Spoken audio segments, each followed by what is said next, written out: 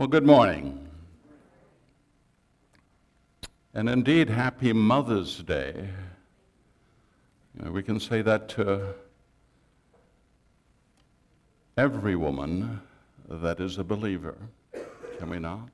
Truthfully, happy Mother's Day.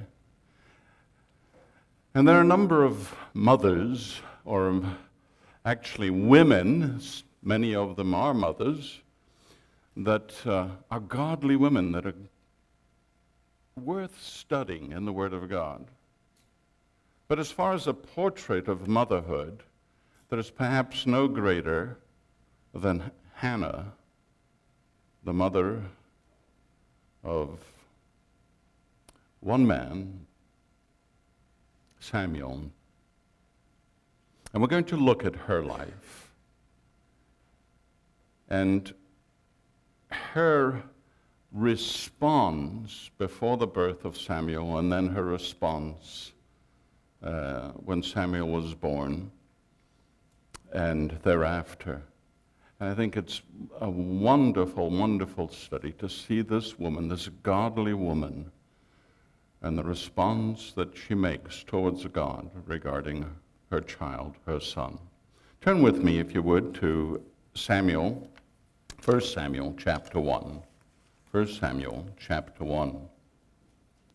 Now, before we take a look at Samuel, this is a narrative. We're going to go through, 1.5 chapters or so. So we're only going to hit the high peaks and get the story, or get the intent of the story and the important elements of it. But before we start, I think it's important to take a look at the background. The nation of Israel, its condition. The condition of Israel is such that basically the judicial system has fallen apart. You might remember that God had raised the judges in answer to the despair of the nation. The nation would find an enemy, the Gentiles would come in, and they would be under condemnation from God, under discipline from God.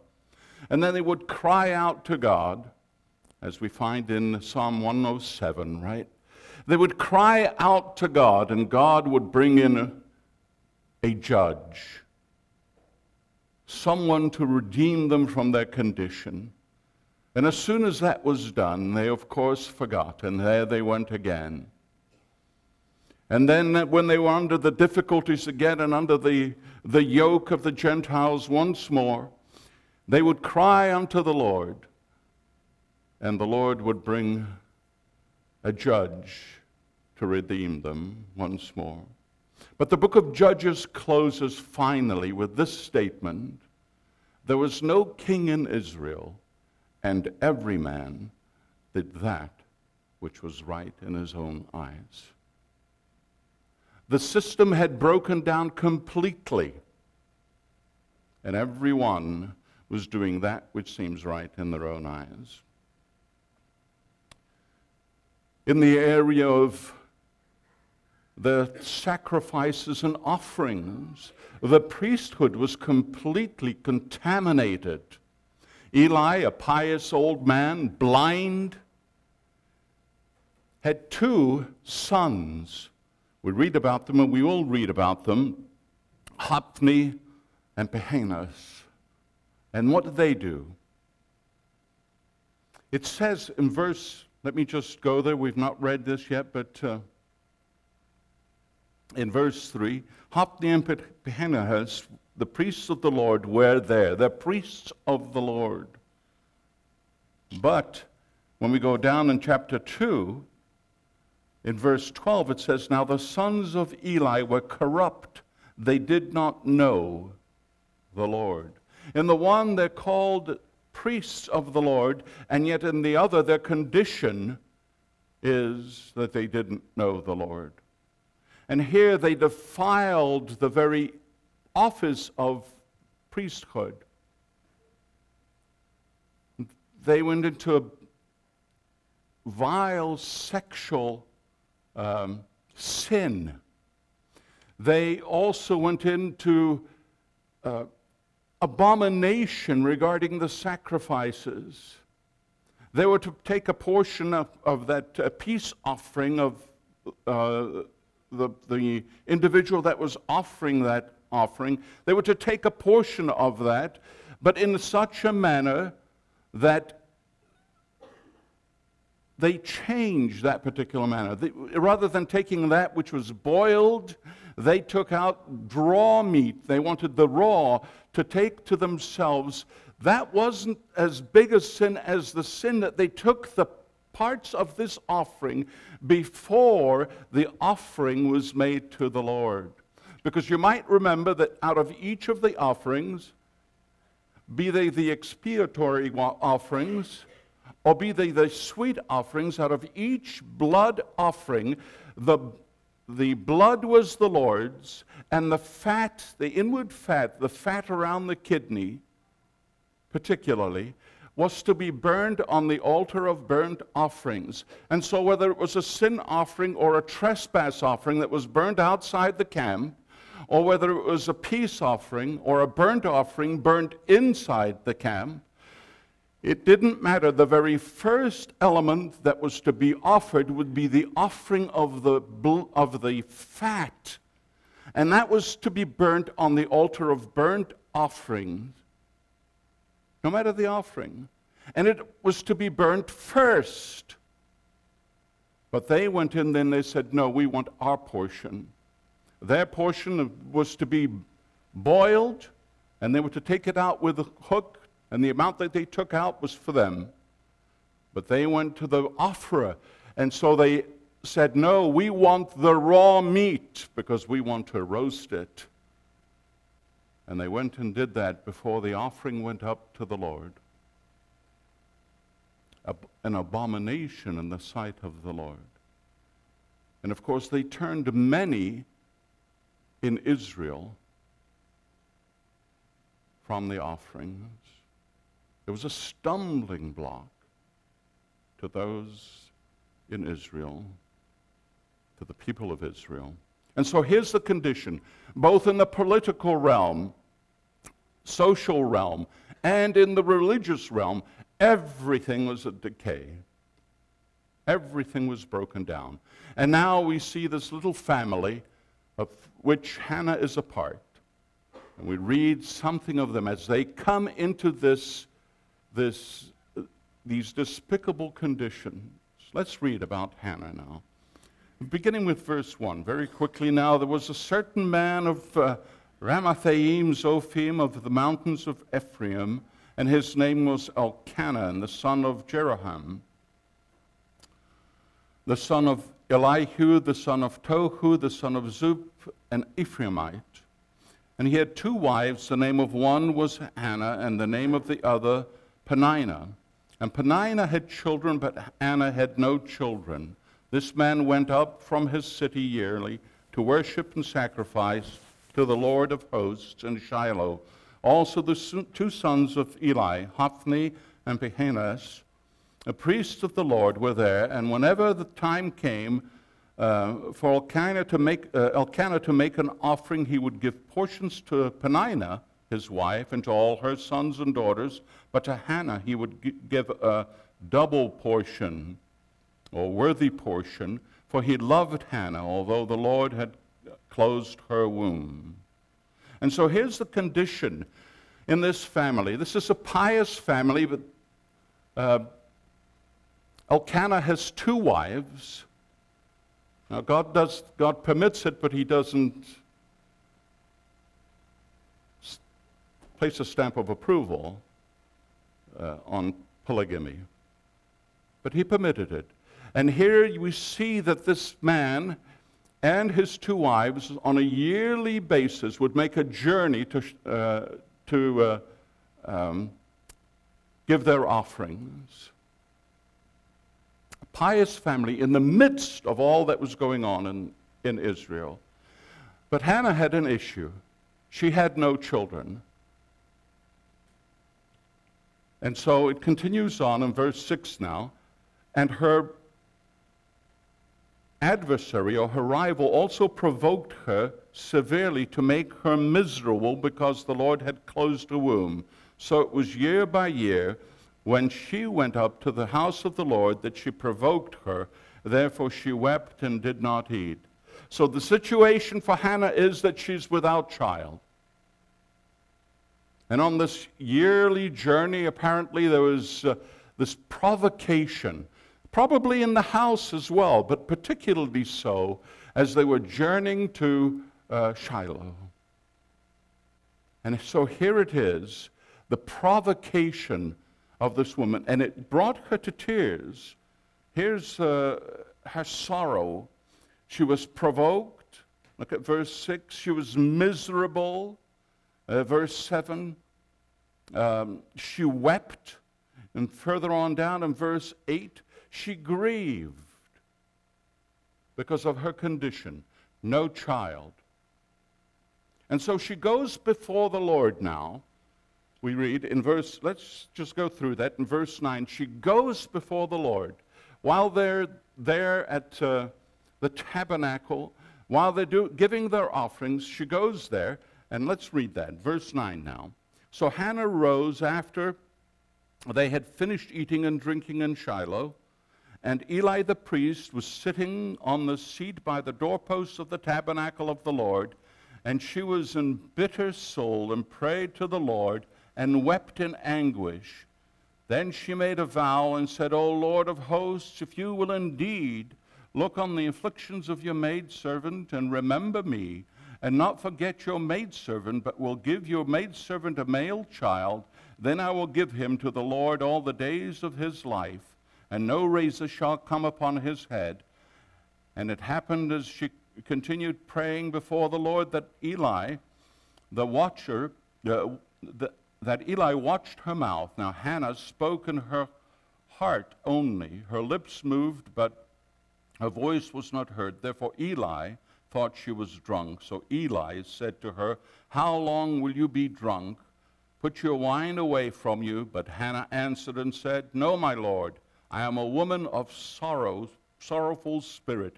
I have drunk neither wine nor intoxicating drink, but have poured out my soul before the Lord. Do not consider your maidservant a wicked woman, for out of the abundance of my complaint and grief I have spoken until now. Then Eli answered and said to her, Go in peace, and the God of Israel grant your petition, which you have asked of him. And she said, Let your maidservant find favor in your sight. So the woman went her way and ate, and her face was no longer sad. Her supplication here, her prayer. There are two prayers that we'll look at. This is the first prayer, and it's a prayer of supplication. If you look at prayer, for instance, we might note that prayer could be broken down into three parts.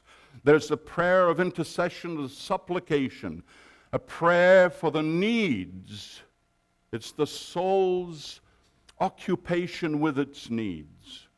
Later on, we'll read where Hannah now gives forth a prayer of praise and then a prayer of worship as well. And so praise, if supplication and intercession is the dealing with our needs, then the area of praise or thanksgiving has to do with our blessings. And so we praise God for our blessings. We've heard of that this morning. Along with worship, there was praise.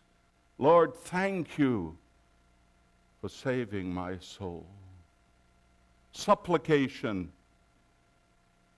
Lord, save me.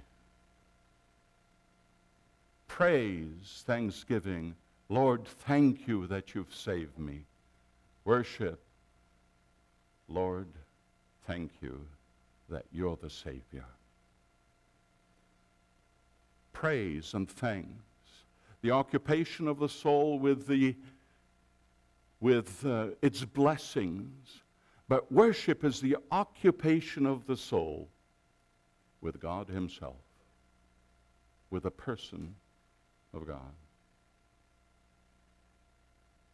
I'm working with a little Baptist church up in Oregon, They do things a little differently, fundamental, right down the line scripturally, except for a few areas.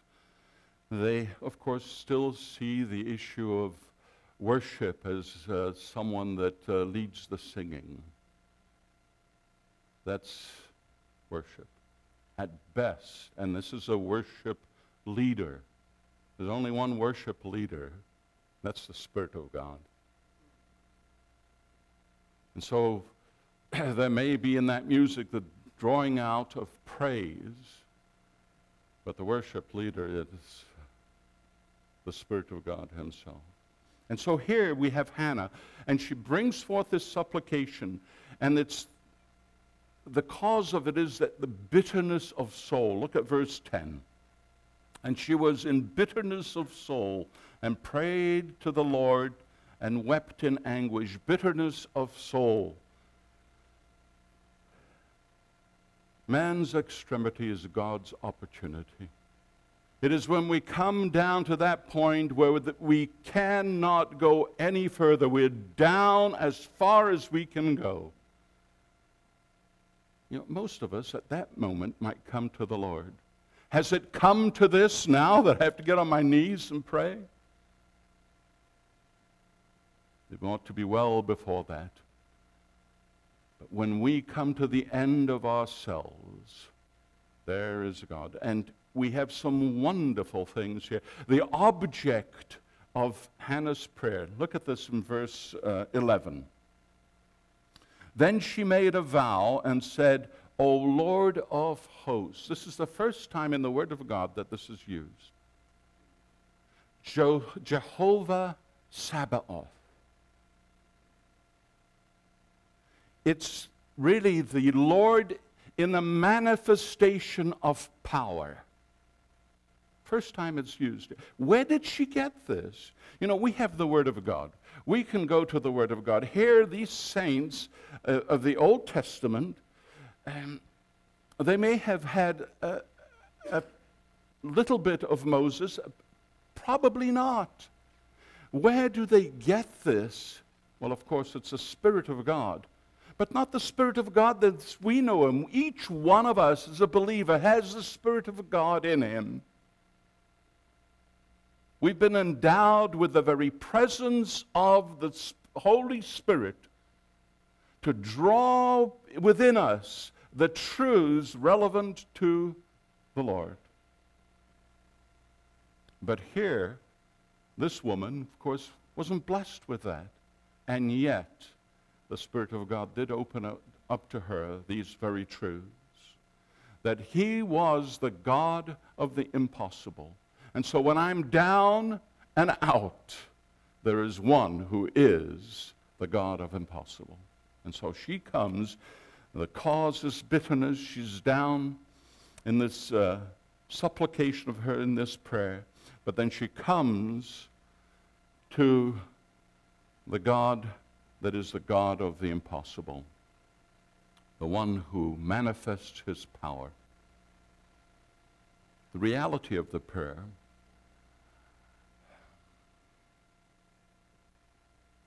I must admit that there have been times where I've wasted a whole day in activity and such, and from guilt I felt that I needed to kneel down before the Lord. And at 1 o'clock or 2 o'clock in the morning, at the close of my day, I may get down before the Lord and say something, bring something out before him, that when I wake up from my sleep, because the tendency is to fall asleep on your knees, I don't even remember what I said. That wasn't true with Hannah. Look at Hannah. The reality of her prayer. In verse 10, it was from the heart. From the heart.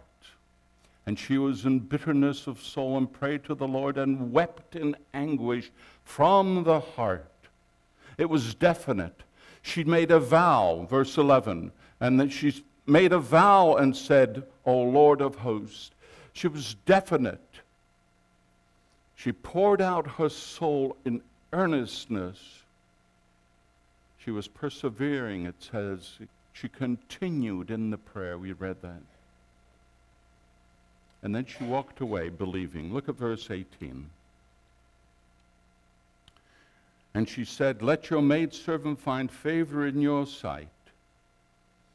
So the woman went her way and ate, and her face was no longer sad. This is after Eli said in verse 17, Then Eli answered and said, "Go in peace, and the God of Israel grant your petition, which you have asked of him." She walked away believing. How many of us, after the end of our time of prayer with the Lord, walk away believing? Again, I must confess that there are times that the Lord answers the prayer that I've prayed, and I'm shocked.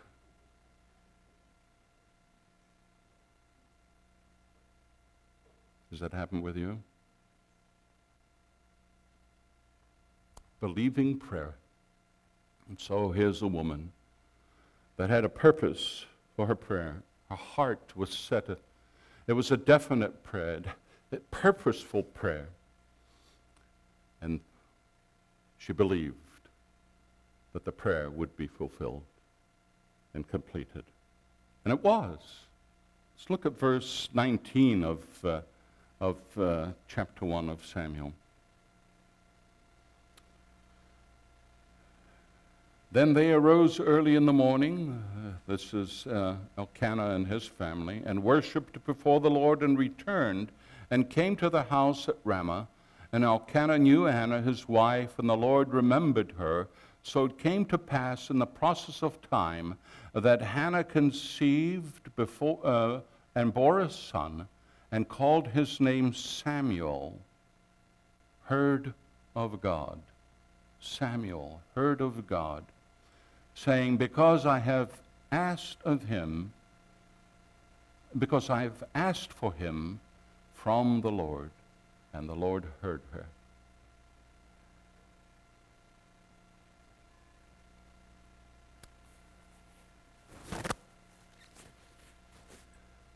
It's interesting to read the commentators regarding the reason for Hannah wanting a boy, first of all, and then giving him up as soon as she weaned him. That's about 3 years of age.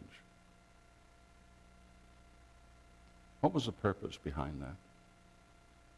What was really the reasoning in Hannah's mind to ask for a child and then return him to the Lord? She wasn't asking because she was under persecution from the other wife, the other woman. She asked for that child, I believe, absolutely based on the second chapter, their second prayer. She asked for that child because of the condition of the nation.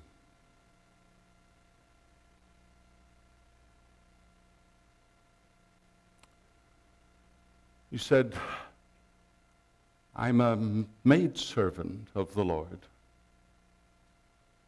Take me, nothing, and put to nothing that which is. She presented herself. And that's, God uses nothings, nobodies, if they're willing to place themselves in the hands of the Lord. He isn't looking for political giants or giants of science or medicine. He's looking for normal, broken people that'll come and give themselves to him. And so he took Hannah and said, yes, I'll accept that vow, and I'll give you a boy. Why, she had something against girls? No. Was it because that was something that was ingrained in the culture? To have the first child born to be a son? No. She had the purpose in her heart that if the Lord would give her that child, she would give that child back unto the Lord. That's what she says here. Look, verse 24. Now when she had weaned, she took him up with her, and 3 bulls, 1 ephah of flour, and a skin of wine, and brought him to the house of the Lord in Shiloh. And the child was young. Then they slaughtered a bull and brought the child to Eli. And she said, O my Lord, as your soul liveth, my Lord, I am the woman who stood by you here, praying to the Lord. For this child I prayed, and the Lord has granted me my petition, which I asked of him. Therefore I also have lent him to the Lord. As long as he lives, he shall be lent to the Lord. So they worshiped the Lord there.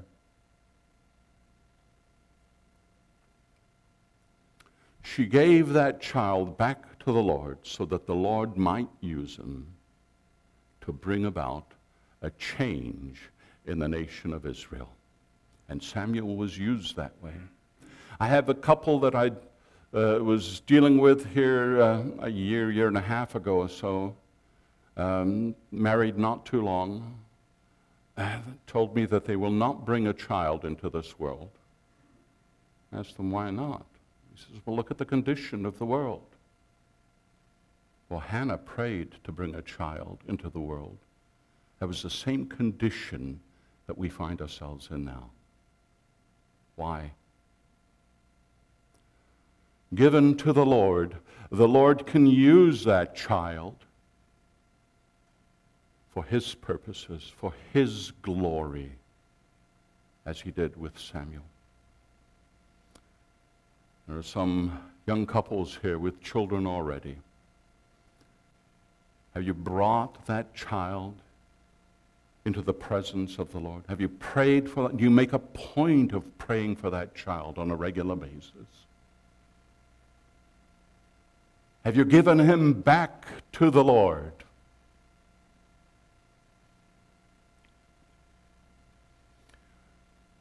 Moses' mother, Jochebed, gave up Moses.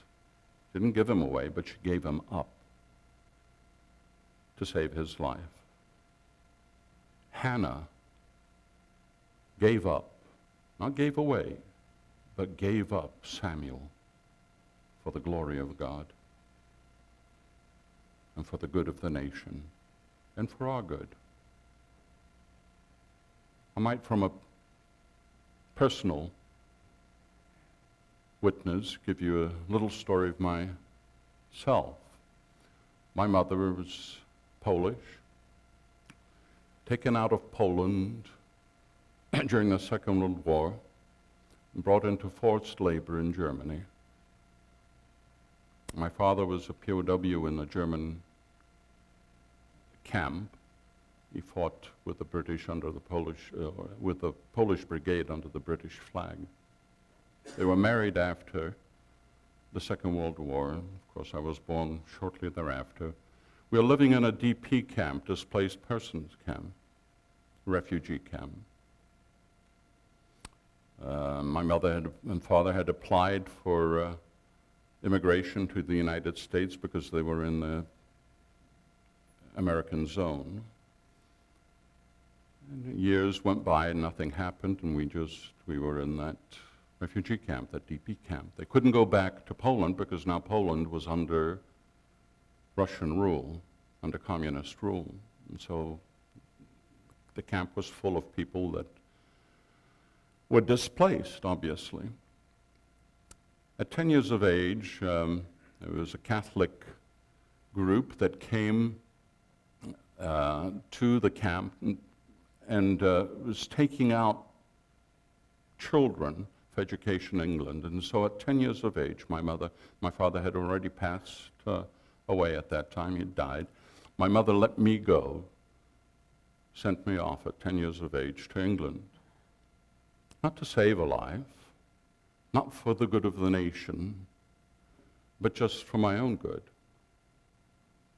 so that I might get an education.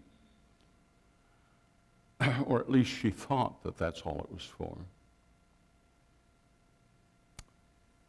I stayed in England for some 7.5 years, and then came back to the United States. My mother was able to emigrate to the United States. I spent just 3.5 months or so with her, and since then, that's just for perhaps a little visit here or there. That was all the time that I've spent with her from 10 years of age. Now, she felt that she gave me up so that I might get an education, might get a standing in the world, something of this nature. But God used it for something greater. Because out of all of my siblings, I'm the only one that knows the Lord. They're all back in Massachusetts where she immigrated to. Not a one of them is saved. But the Lord took me aside, and through that process has kept me to a point where he brought me unto himself.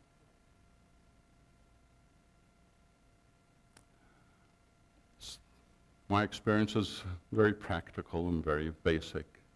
No great spiritual value other than the fact that that the Lord used those or gave opportunity through that action of my mother for me to be saved. She wasn't aware of it. Never thought about that. Portrait of giving up a child for the Lord and bringing up a child for the Lord. There's nothing more important, I believe, today, particularly under the circumstances, to bring up a child for the Lord. But I said this is Mother's Day, and every woman that claims the name of the Lord Jesus Christ, this is her day as well. For you see, there are many that have never been married, have never had children physically, have had the privilege of raising up children spiritually. A sister that works in just a Sunday school and presenting the gospel, in checking on the birthdays and sending out little cards, on calling and sending little packages with little verses on them, caring for the souls of these young people. The women, and we men are put to shame by this, the women that are out on the mission field, that are working out in the various continents of this world, giving forth and bearing the results of the gospel that they present to those that they're with, children and women. What a great privilege. Dave Harvey, a missionary to the Philippines,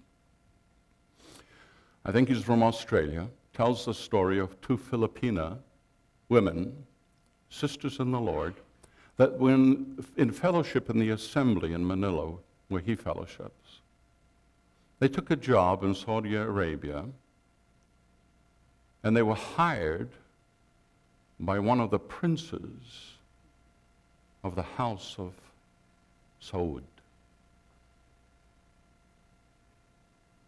They were hired as nannies to take care of the children.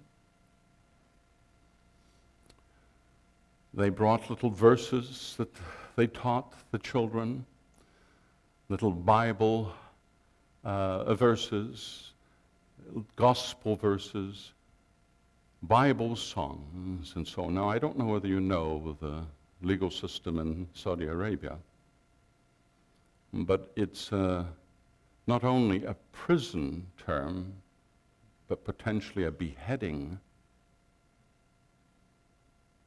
if you're caught with the Bible, particularly if you're caught with the Bible attempting to present the gospel to someone.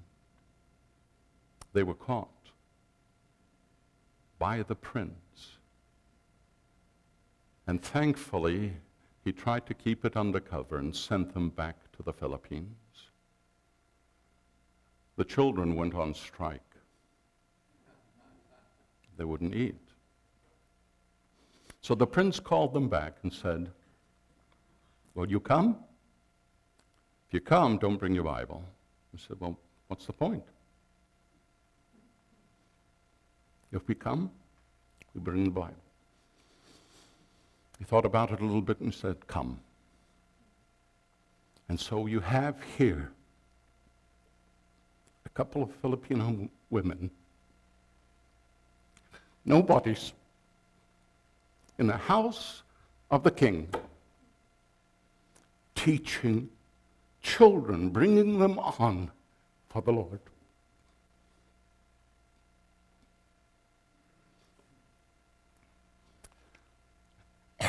Mothers in the house of the king.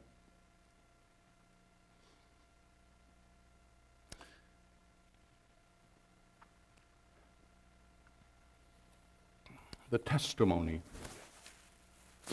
of motherhood. And so this dear mother, Hannah, presents this little boy back to the Lord. And it says here, in verse 11 of chapter 2, it says this, then Elkanah went to his house at Ramah, but the child ministered to who? To Eli? No. Ministered to the Lord before Eli, the priest. Here's a little boy ministering to the Lord.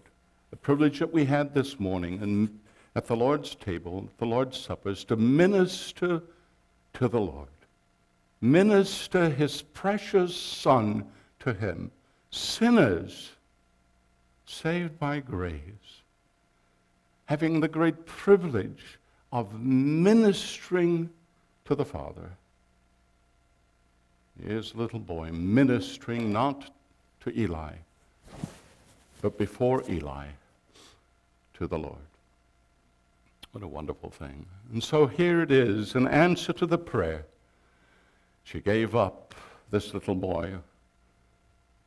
Not gave away, but gave up this little boy. She visited him. If you read through the narrative a little further, you'll see that she visited him at least annually, and she would bring a little ephod and clothing and so on and so forth, caring for him all along.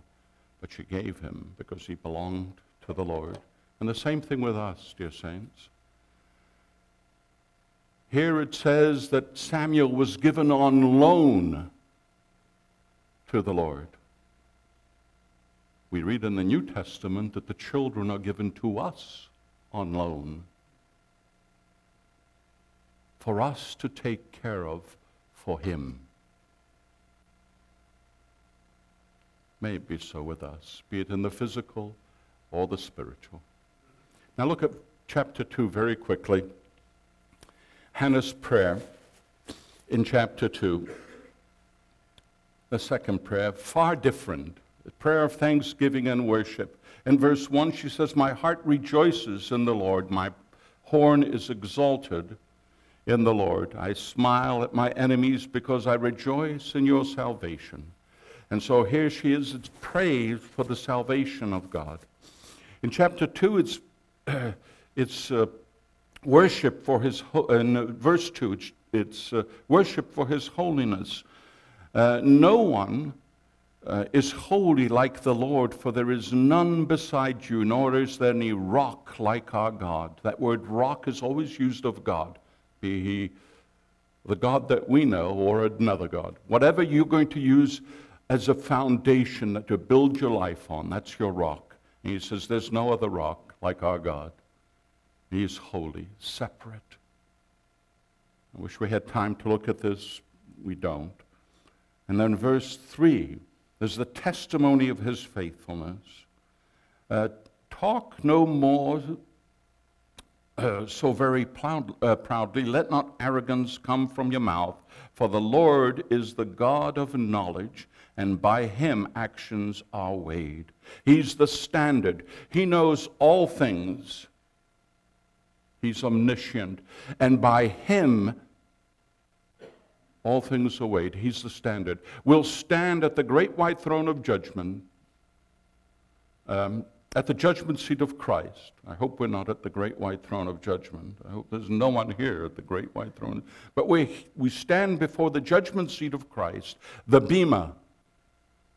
And the measure of all that we've done, all of our works, will be based on this ruler right here, the standard. And the standard for us is always God. By him will all things be weighed. He's the standard. You can make up your own religion if you want. You know, add a teaspoon of this and a pinch of that, whatever else, so many do. I'm comfortable with my religion. How many times have you heard that? Well, you can make up all your, but the standard is always God.